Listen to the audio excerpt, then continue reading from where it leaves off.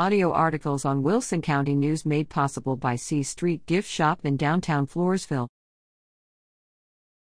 Many area schools close as winter weather grips South Central Texas.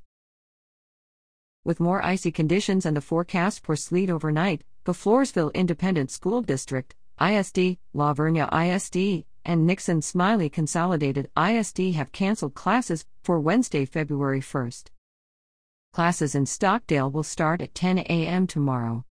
Poth High School will play only varsity games tonight, with the girls starting at 5 p.m. and the boys at 6:15 p.m. No update regarding classes was available by 4:15 p.m. Classes for today already were canceled in the East Central ISD and will remain closed Wednesday. This follows a National Weather Service winter storm warning for the Hill Country and a significant portion of South Central Texas, as a winter storm brought freezing temperatures and precipitation to the area. Periods of freezing drizzle and light to moderate freezing rain have continued across the Hill Country, I-35 corridor, and the Edwards Plateau today, with surface temperatures at and just below 32 degrees in many areas, causing icy road conditions.